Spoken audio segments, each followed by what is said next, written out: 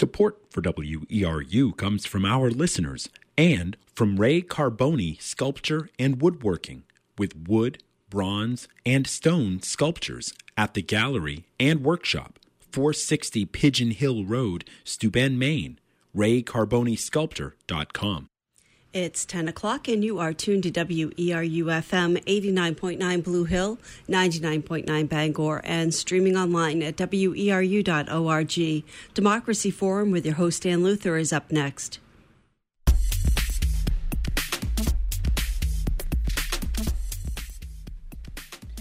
Good morning and welcome to the Democracy Forum. This is the sixth program in our series this year to broadcast at this time on the third Friday of most months. We're featuring topics in Maine's participatory democracy, encouraging citizens to take an active role in government and politics. This program is a project of the League of Women Voters Down East, produced in cooperation with WERU-FM. Our conversation today is Distrust in Government, a necessary evil or a weapon of destruction.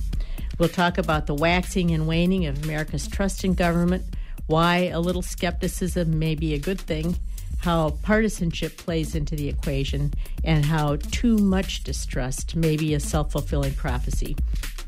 We'll be taking your calls during the second half of the show, so stand by to join our conversation. This is Ann Luther from the League of Women Voters of Maine. I'll be your host for the Democracy Forum. Let me introduce our guests. Joining me in the studio today is Amy Freed. Amy has been a guest on our show a few times before. She's professor and department chair in political science at the University of Maine. She's currently working on a book about the strategic uses of distrust in government that we can't all wait to read. Welcome, Amy. Great to be here, Ann. Joining us by phone today is Thomas E. Mann. Tom is Senior Fellow in Governance Studies at the Brookings Institution and Resident Scholar at the Institute of Governmental Studies at the University of California, Berkeley. His book with E.J. Dionne and Norman Ornstein, called One Nation After Trump, A Guide for the Perplexed, the Disillusioned, the Desperate, and the Not Yet Deported. That book is due out in paperback next month. Welcome, Tom. Happy to be with you, Ann and Amy. From California, it's earlier out there. Really appreciate it. It certainly is. Hey, it's been a tough week for our federal civil service. On Monday, President Trump appeared to throw his own intelligence agencies out of the bus in a press conference with Vladimir Putin. On Wednesday, we learned that the beleaguered and under-resourced IRS would throw up its hands and stop requiring donor disclosure from nonprofit political organizations. On Wednesday, the Washington Post reported that the VA was in the middle of a loyalty purge, reassigning top-level civil servants deemed insufficiently loyal to the president's agenda. These agencies perform vital public services, but they just can't seem to get any respect. According to Pew, the National Election Study began asking about trust in government in 1958. In those days, about three-quarters of Americans trusted the federal government to do the right thing most of the time. Trust began eroding during the 1960s amid the escalation of the Vietnam War, and the decline continued in the 70s with Watergate. It's now at an all-time low. So, Tom, do you want to take the first question? What's going on here? Trace the history of the waxing and waning. I mean, some suspicion of government probably goes back to the founding of our republic, but, I mean, how has this sort of ebbed and flowed over the several hundred years since? Well, Ann, when we talk about trust in government, we're really forced to use as our baseline the post-World War II period, because there wasn't polling until just before that, and we only then began to get questions on trust in government. And so the 50s were relatively quiescent. The intense partisanship, the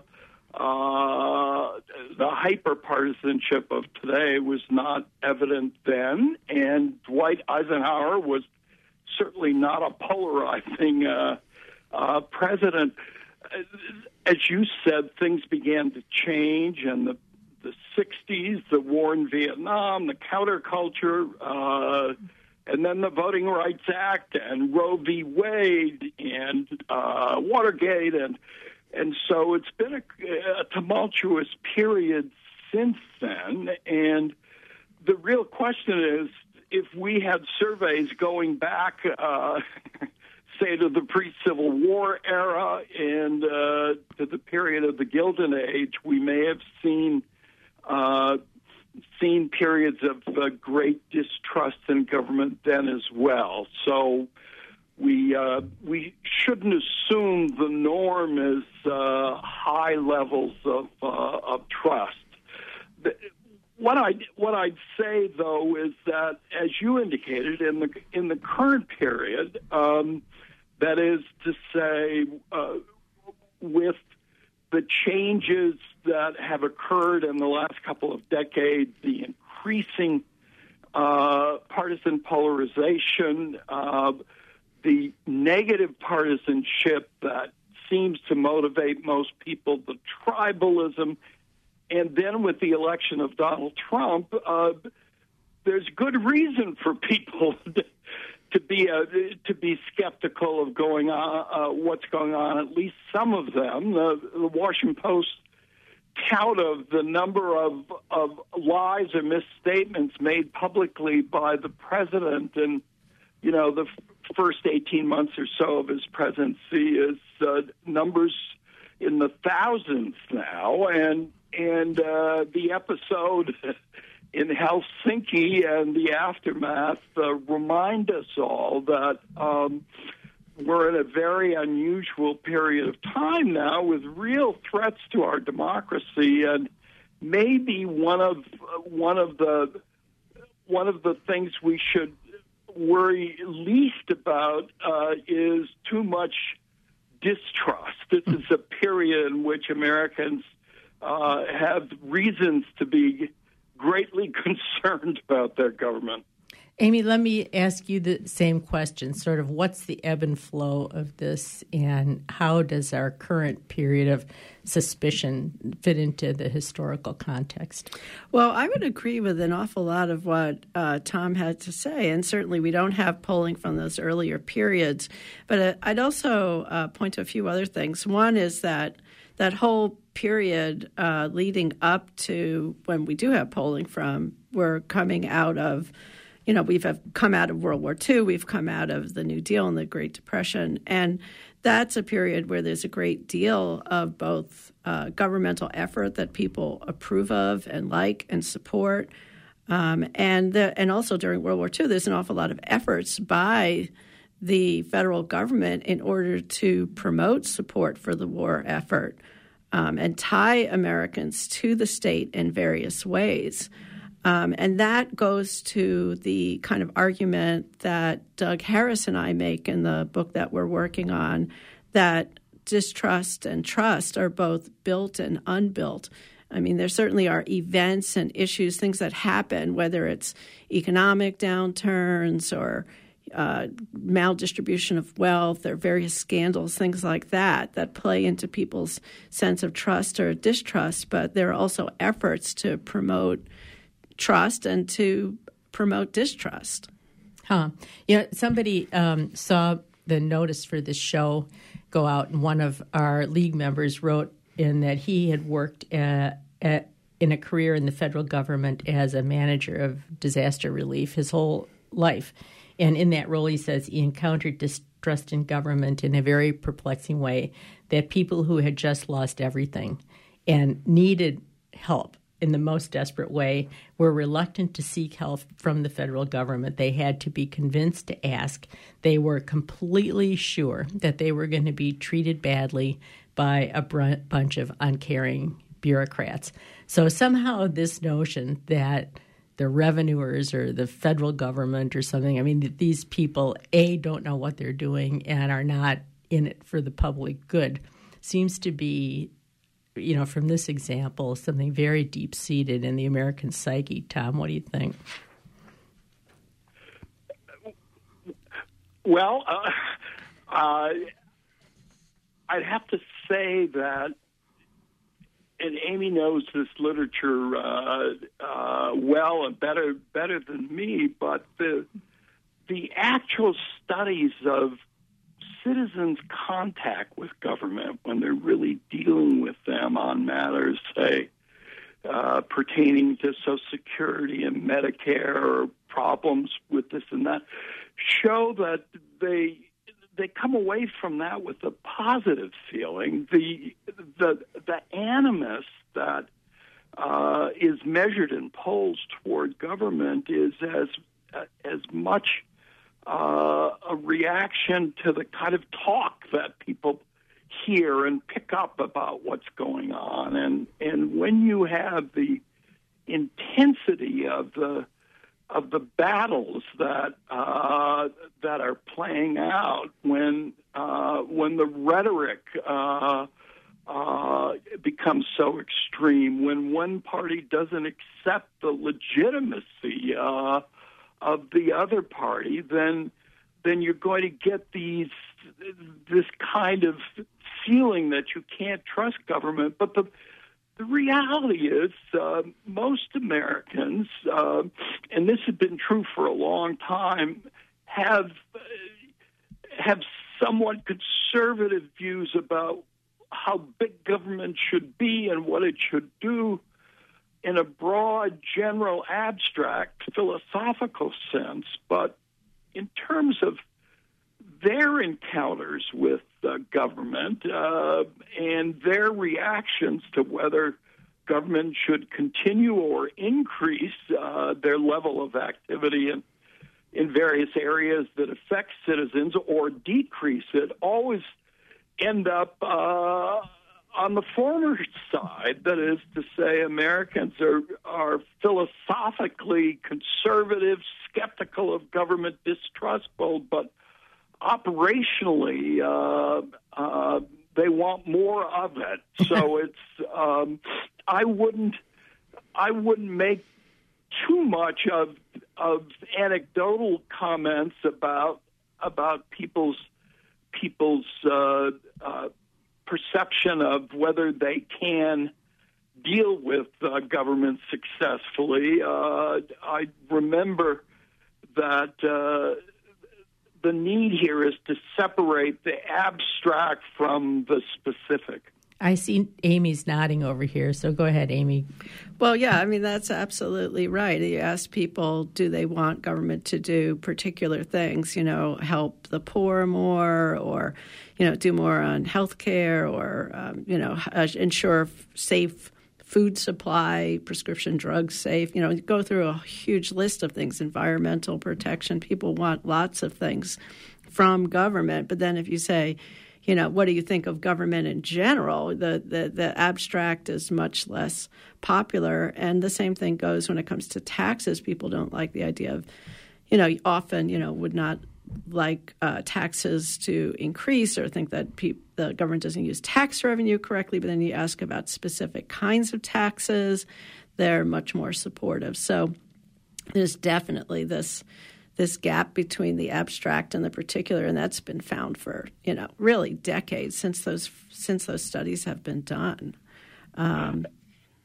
Absolutely. And if I could just jump in, I think Amy's right here. I was reading this morning about interesting politics in Oklahoma, one of the more conservative states in the country. The mayor of Oklahoma City is running for governor. It turns out that he was a conservative Republican mayor who said, we've got to raise taxes in this town to really build up the public infrastructure of our city and the basis for economic growth and well-being. And it turned out the city's residents are very appreciative of that and now are quite supportive of raising taxes because they've seen, as people in a number of metropolitan areas have been, that efforts to rebuild economies and rebuild sort of civil society takes action that includes raising taxes sometimes. It goes completely against the ideology of the Republican Party, really, since the early 1980s. You have to pledge to cut taxes and never raise taxes if you want to be a Republican, and I think that's based on really a distrust of government and a belief it should always be smaller. But people around the country, in cities and regions, are finding that it's more complicated than that, and a healthy society ends up having a private economy and a vigorous government to ensure its strength and its the equities, and that public goods are provided. I think that's important to remember. That's quite apart from the intense partisan battles that we witness every day in Washington. You're tuned to the Democracy Forum on WERU-FM. This is Ann Luther from the League of Women Voters of Maine. Our topic today is distrust in government, a necessary evil or a weapon of destruction. Our guests are Amy Freed, professor and department chair in political science at the University of Maine, and Thomas E. Mann, senior fellow in governance studies at the Brookings Institution and resident scholar at the Institute of Governmental Studies, the University of California, Berkeley. So, Amy, go ahead. You had a thought there before the break. In the partisanship and trust and distrust in government, does it turn out that Republicans distrust government more when Democrats are in charge and Democrats distrust government more when Republicans are in charge? Or is this sort of a thing that waxes and wanes for other reasons? I mean, is it just partisanship or is it another dimension there? Well, there's definitely some relationship with partisanship when you have presidents who are Republicans. Republicans' trust in government goes up and vice versa. So there's certainly some element of that, as part of the overall situation of trust and distrust. But I'd also say that, there are points at which the anti-government attitude, there's diminishing returns with it, with the example that Tom was giving in Oklahoma. You have those teacher strikes out there where they were being paid very little, and the strikes went on for quite a while, and there was a lot of public support for it, and which led to some increasing salaries. But there had been cuts and cuts and cuts over many years, and to the point that schools often were only open 4 days a week. And the salaries were extremely low and benefits were extremely low. And at some point, people said, well, here they are on strike. And even though it's Oklahoma, a very, very conservative state, they were willing to support, more state resources for those individuals. So, partisanship certainly is important, but it also somewhat also depends on who's in charge, what the issue is, what the circumstances are. And, in some of the research that we've done, my colleague Doug Harris and I have done, you look at particular presidents who are Republicans who, even though they have said that they don't support very much government action, something like, say, healthcare, they end up passing policies that have to do with healthcare. I mean, Reagan passed catastrophic care insurance, which, later was repealed. Which is itself a very interesting story. But then also George W. Bush passed prescription drug benefit and Medicare. And so sometimes when you have the control over government, then even if you've ideologically been opposed to government involvement, you'll tend to support it. Some of that is for political reasons, and some of it is simply pragmatism. So when we talk about sort of weaponization of distrust, have both parties been, I guess guilty is not the right word, but have both parties used distrust in government as a political tool in the past? I'd say maybe to some extent, but we really see a much greater use among conservatives because, for one thing, they want less government and they're less interested in government doing things. So it fits with that underlying ideology. But when it comes, what we talk about are four particular strategic uses of distrust in government. One is organizational, where it's used to help build organizations and cement coalitions that are part of a particular party or movement, conservative movements. That distrust becomes sort of the glue that holds it all together. Sometimes that's tied to, anti-tax policies, which is part of that. It's used as an electoral message, in other words, to win elections, to mobilize particular voters using messages of distrust. Certainly saw that with Donald Trump, but you see that other times. You go back to the Republican Revolution, 1994, when Gingrich led the takeover of Congress, when Clinton was president. It's also used strategically as part of institutional battles and arguing which body should have more power. So you see flips between arguing Congress should be ascended versus the president. And also certainly in policy battles, like let's not expand healthcare because you can't trust government, socialism, death panels, et cetera, et cetera. So, it falls into the often distrust is used in those four ways: organizational, electoral, institutional, and policy. And it helps if you have a highly polarized environment, as we've gotten more and more polarized. And of course, the work of Tom with Norm Ornstein shows that that's asymmetric polarization, that the right has moved much further off on its own than the left. I mean, the left is also more distinctive, and Democrats are more liberal than they used to be, but conservatives and Republicans have really moved off to the right. Go ahead, Tom. That's you. Well, Amy said many, I think, quite accurate and informative things about partisanship and trust. She mentioned our work on It's Even Worse Than It Looks, and there's just no question but that the Republican Party, both because of its overall philosophy, kind of libertarian views, but also its association with a sort of strong anti-communism and religious conservatism,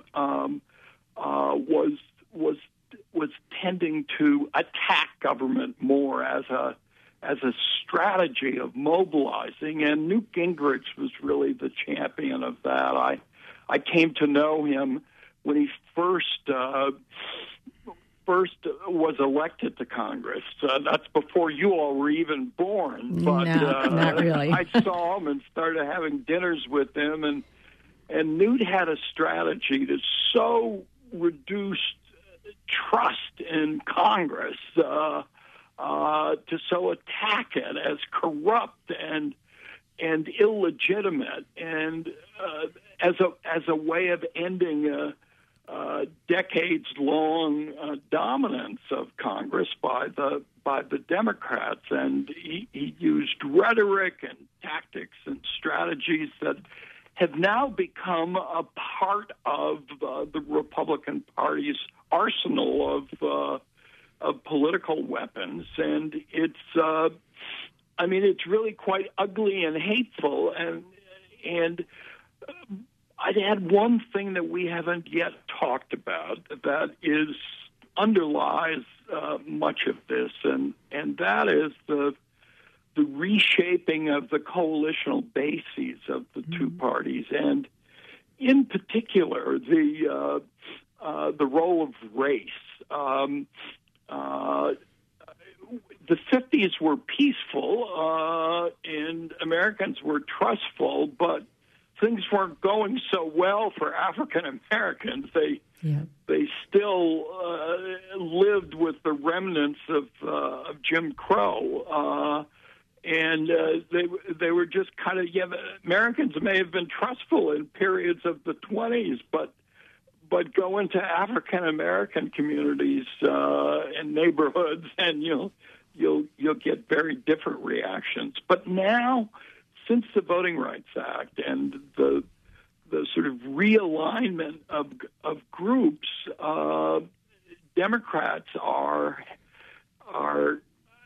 the party that represents minorities, African Americans, Latinos, Asians, and Muslims, and others, and that has really set up a divide that makes efforts to unify us e pluribus unum is a lot harder now, and the intensity of negative feelings has grown so much that it's not that people are loyal to their parties because they're so loving of them. It's because they hate the other side. It really is a form of tribalism, and that is something that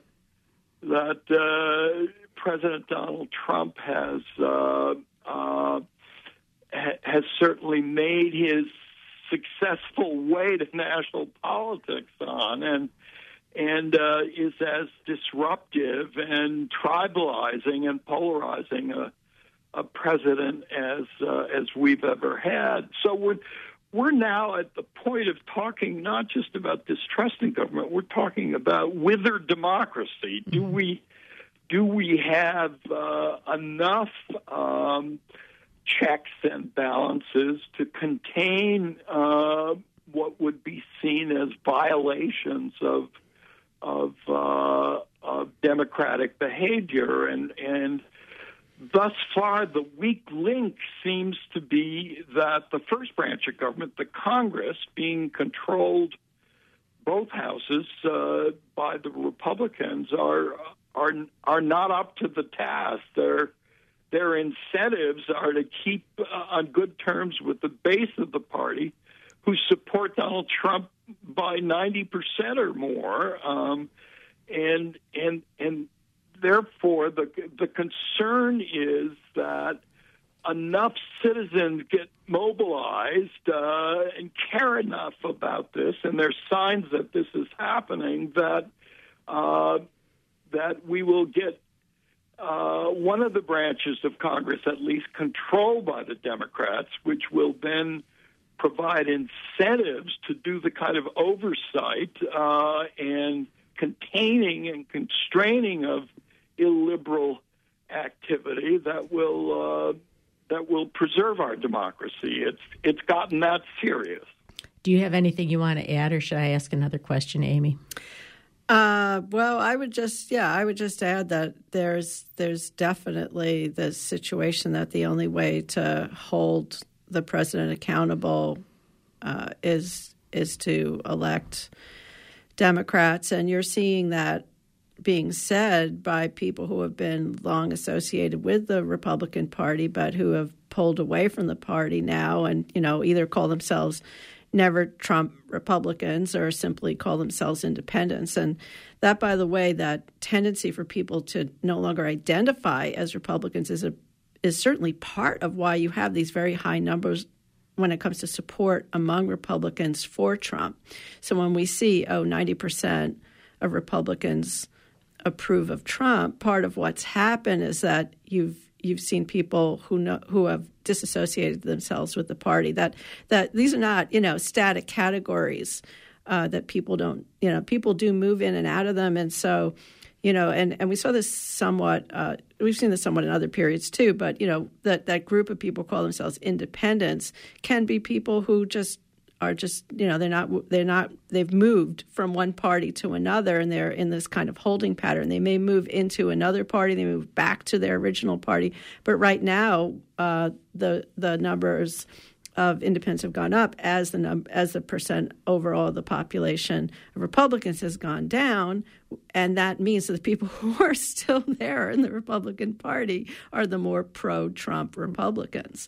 So there's really no possibility or very little possibility of through primaries to pick people who would be Republicans, who would hold Trump accountable. So it has to be done by electing people who are not Republicans. And, that very well could happen in November. But on the other hand, we have such a system of that between the settlement patterns of people through the country and gerrymandering that Democrats would need much more than just a bare majority of overall votes to get a majority of the seats in the House. I mean, it's so hard to have any conversation on any topic these days that does not turn toward electoral politics. I mean, that's sort of the moment that we're in. But I want to raise the question after I'm going to take a break here, but I want to raise the question after the break regarding distrust for government. I mean, this is so interesting because we're talking on the one hand about distrust in government being so high and more vigilance being required for the benefit of democracy, that checks and balances and oversight have to be strong and reliable. On the other hand, we're also talking about a situation in which the functioning of democratic institutions is being almost purposely eroded to the point where it's not worthy of our trust anymore. So I want to bring that up after the break. But let me just take a station break here. You're tuned to the Democracy Forum on WERU-FM. This is Ann Luther from the League of Women Voters of Maine. Our topic today is distrust in government, a necessary evil or a weapon of destruction. I think we're sort of coming to the point that it may be both. Our guests are Amy Freed, professor and department chair in political science at the University of Maine, and Thomas E. Mann, senior fellow in governance studies at the Brookings Institution and resident scholar at the Institute of Governmental Studies, the University of California, Berkeley. At this point, I'd like to invite your calls. Today, you can join the conversation by calling toll-free 866-625-9378, or if you're local, you can call 469-0500. We have just one listener line open, so if you get through, please take your answer off the line so that others can join in. And if you get a busy signal, just be patient. You'll get through eventually. Again, that's 866-625-9378. So back to that, Amy. It's distrust is something that you need in order to keep things working right. But then on the other hand, it's a weapon that can be used to make institutions dysfunctional. I mean, I think this has happened with the IRS. It's been so gutted that it can't even do a good job. Therefore, we hate the IRS. Therefore, cut it even further. Do you know what I mean? Absolutely. I mean, yeah, we need to have a certain amount of resources for things to function, given our very complex society and all of the different institutions and elements of government that have been created. On the other hand, we do need a certain amount of skepticism. That's part of being a good citizen. And the idea that people are imperfect and need to be limited and controlled when they're in government is embedded in our Constitution. Madison says we should set up a system where ambition counteracts ambition, because you can't depend on people simply being good people who are devoted to the common good. So, we need, to have those checks and balances as part of it. I mean, one thing I'd say, an additional thing is related to what we were just talking about before the break, is that one of the things I think that we see with President Trump is that as he is trying to promote distrust in a broad variety of institutions, whether it's the press, whether it's in government, talking about the deep state, talking about the press about the enemy as the enemy of the people, is that simultaneously he's trying to set himself personally up as the object of trust. And I think that is something very different, that it's not trust in the president as the leader of the government, and therefore you're going to trust the government because this is the leader of the government. It's highly personalistic. And this is, I think, very, very unusual in American politics. Certainly people loved previous presidents or supported previous presidents in a way. You'd see people, having put up pictures of Franklin Roosevelt in their homes or John F. Kennedy. I think certainly there was a great deal of admiration among Obama's supporters for him. But that wasn't at the same time really tearing down the government and tearing down other fundamental institutions that are important to democracy. Hey, we have a caller on the line, Frank from Lemoyne. Go ahead, you're on the air. I want to start off by saying I love the IRS. You believe that? Anyways, tell Tom Mann that I have an extra seat in my RV. I've been packing while listening to him. I'm going to Canada. Tom and I were roommates in 1965 at the New York World's Fair. Get out. No, I'm not getting out. He remembers. And he's out here. I do indeed. Wow. Yeah, well, I talked to you a couple of years ago before your 50th reunion, and I didn't show up. A couple of years younger than you, remember? But anyways. So while you're out there in Berkeley, you ought to go up to Monterey and look up Mike Fisher. He's been there for 40 years. Unbelievable. So funny. Anyway. I will. Yeah, well, were you ever going to retire, Tom? You must be 105 by now.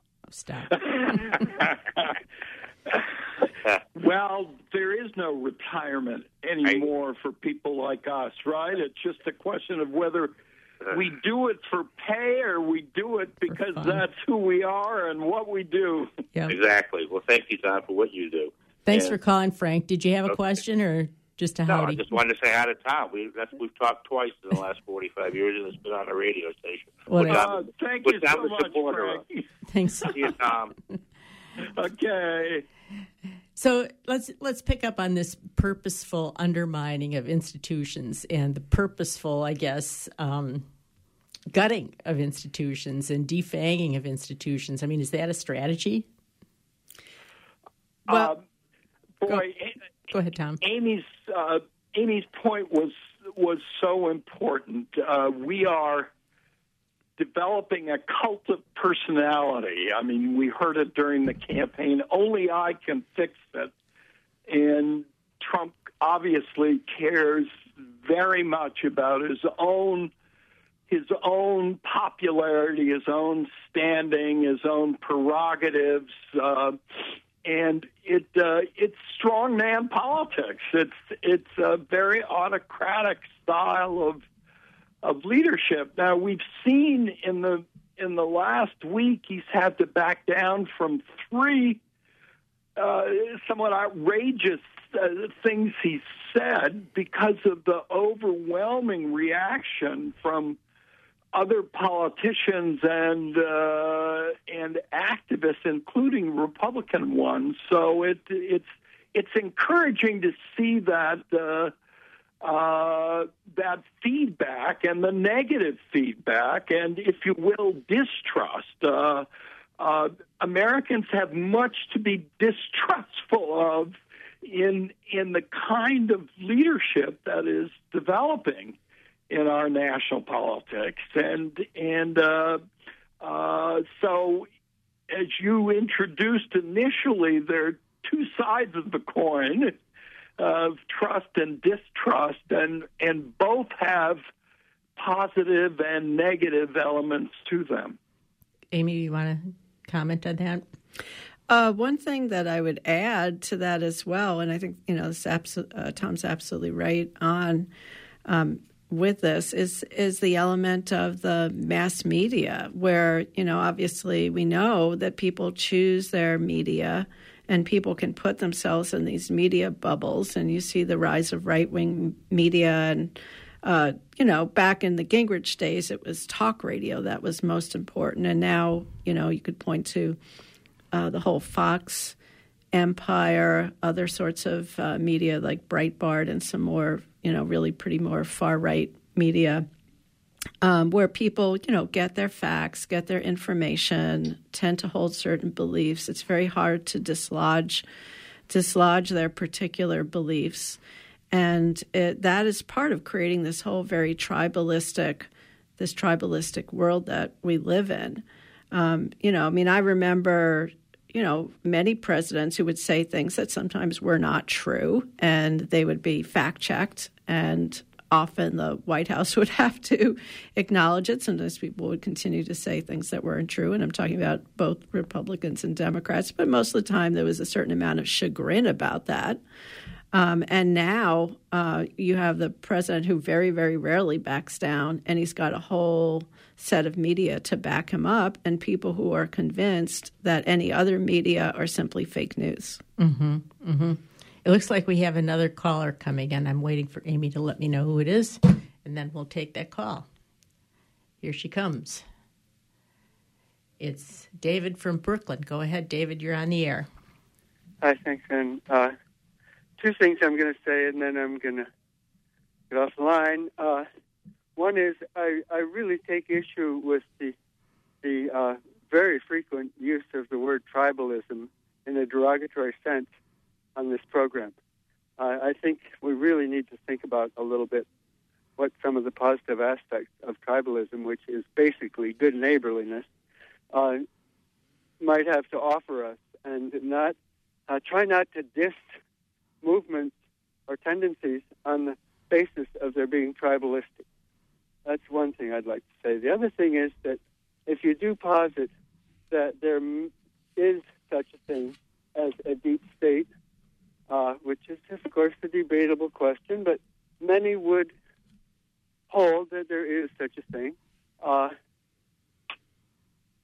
And if you follow from that the deep state is totally skilled at manipulating us,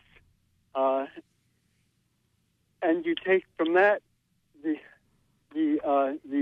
ascendancy of a cantankerous individual who, as a pastime, a psychological failing, if you must, has to take issue with government in a lot of ways. I think we have to keep open to the possibility that maybe not necessarily that he's on to something intellectually, but that there may be such a thing as a form of government which has perhaps even effectively achieved a military coup of this country while we were, busy playing party politics and didn't notice it. And in that sense, I think it's very, very healthy to be quite skeptical of government. I appreciate both of those comments very much, David. Let's take them one at a time. Would somebody like to pick up the comment on defending tribal loyalty? Amy, go. Sure. I mean, I think it depends on what you mean by tribalism. If it does have to do with neighborliness and community, that's great. We need more of that. In fact, more connections. Maine is pretty good that way as a state with our small towns, our traditions of people connecting to each other, and really probably in some ways more across party lines and difference to the extent they exist than a lot of other places. But I don't think that's what we mean by that, or what Tom and I mean by that, or what the political scientists would mean by that. It's more this kind of real separation from others, and unwillingness to listen to people outside of your setting, being in a kind of media bubble. There are a number of different things that would go along with it. And one of them is something that Tom mentioned earlier, which is this negative partisanship that you define yourself not just by what you're for, but who you're against. Mm-hmm. And then those outside of your group become more not just, friendly opponents and people who also are trying to make the world better, but you see them in very negative terms. So I appreciate that. And let's also pick up this concept of the deep state, because I think, where that came from, how long people have talked about it that way, and the deep mistrust that people have for the sort of hidden bureaucracy and what that means. Where does that come from? And when did that start to surface as a thing, Tom? It's a term that's been around for a long time. It hasn't been applied to the United States as much until recently as as in other countries and other sort of more authoritarian systems, but there's, it's in general a belief that government sets itself apart from the people and is not sufficiently held accountable by the people through the electoral representational process.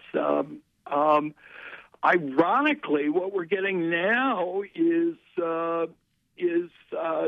something I call kakistocracy, which is government by the worst. That is to say, we're denigrating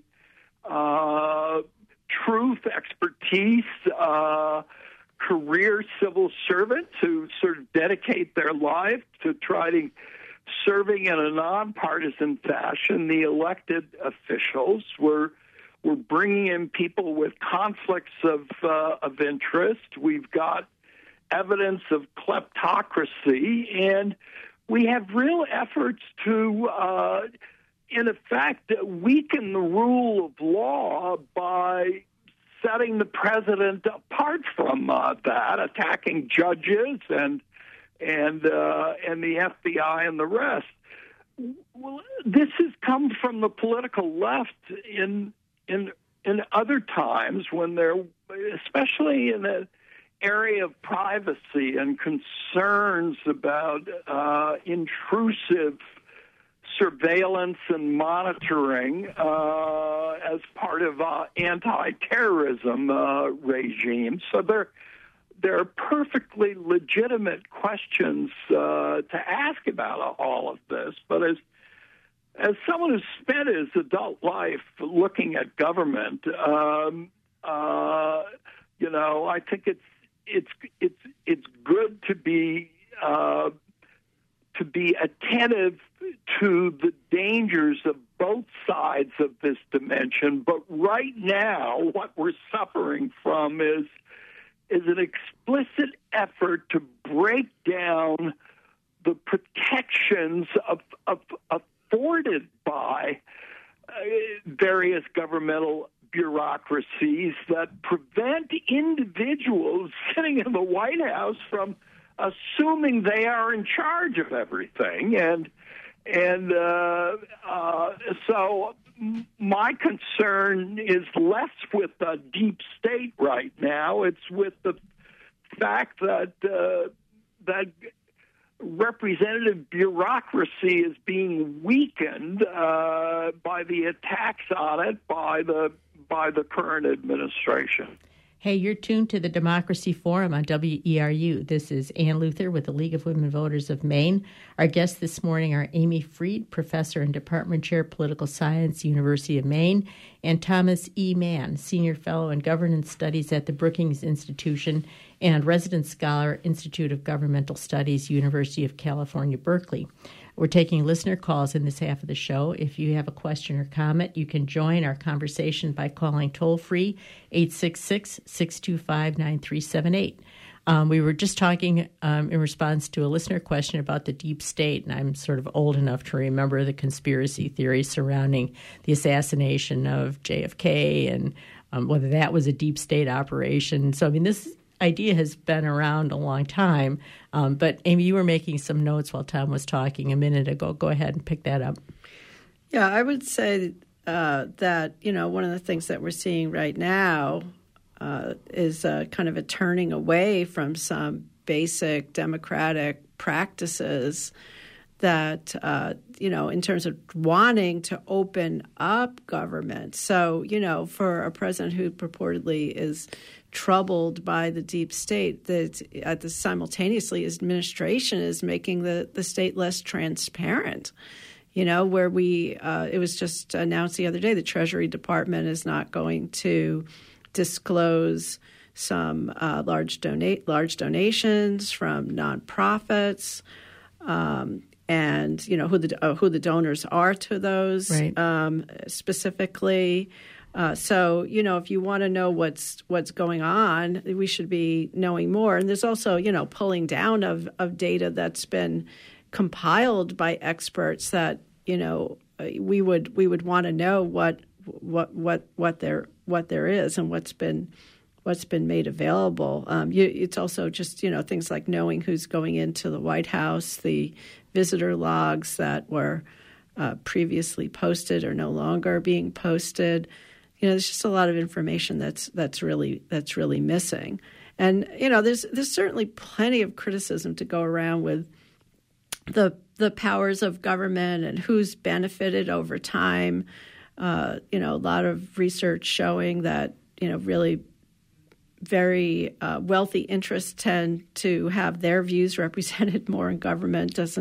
Seems a little like we would probably all nod our heads anyway, right, say that's likely, but that's shown in research. There's plenty of things that you can look at that are problematic with government. But I do not agree that somehow electoral politics is some epiphenomenon that there's it's unreal, that it doesn't make any difference. It makes a huge difference who gets elected.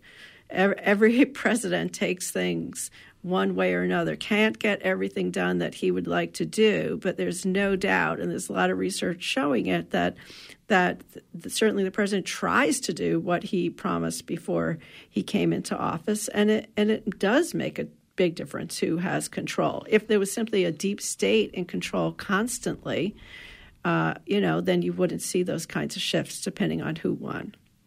Tom? Amy's right. It's hard to imagine a different U.S. national government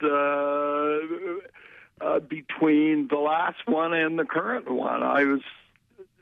Last night I was reading the text of the speech that former President Obama gave in South Africa on the centenary of Nelson Mandela's birth, and for the first time he spoke out, never once mentioned Trump's name, but clearly talked about the broader movement towards strongmen. We see it in Hungary and Poland and Turkey and the Philippines and Russia and Venezuela. And now we're seeing it in the U.S. This is really a challenge for the country. These are the most troubling times in government that I've lived through. I've never we won't ask how old you are. Anything quite like this, and it's going to be a real challenge to see if it's possible in this environment in which there are questions about whether there's facts and whether there's truth. And if you don't believe in those, then there's no basis for sitting down and talking to others representing different interests and ideologies. And so Tom, let me interrupt. Let me interrupt. We're in a real fight now. I know. We have another caller on the line. That's why I wanted to cut in there. Star from Trenton, go ahead. You're on the air. Yeah, hi. I'll take this off the air. But I just want to thank WERU and the League of Women Voters for putting on this valuable show. I do have a question. I'm sure you're going to get to it, but I just wanted to make sure. As we talk about the deep state, I think two of the hallmarks of that is probably lack of accountability and lack of transparency, and that's certainly evident in what we're seeing now. We often talk about checks and balances, and thank goodness we have, checks and balances, and we don't need to worry about this, this all-powerful executive. But I think that obviously, as people are watching this, that we have a supine Congress, and our media is being attacked left and right, and now our judges and our judiciary are obviously have been for some time, have been also, purposely managed to benefit one party over another. But so my question is, how can citizens counteract this? This is the fact.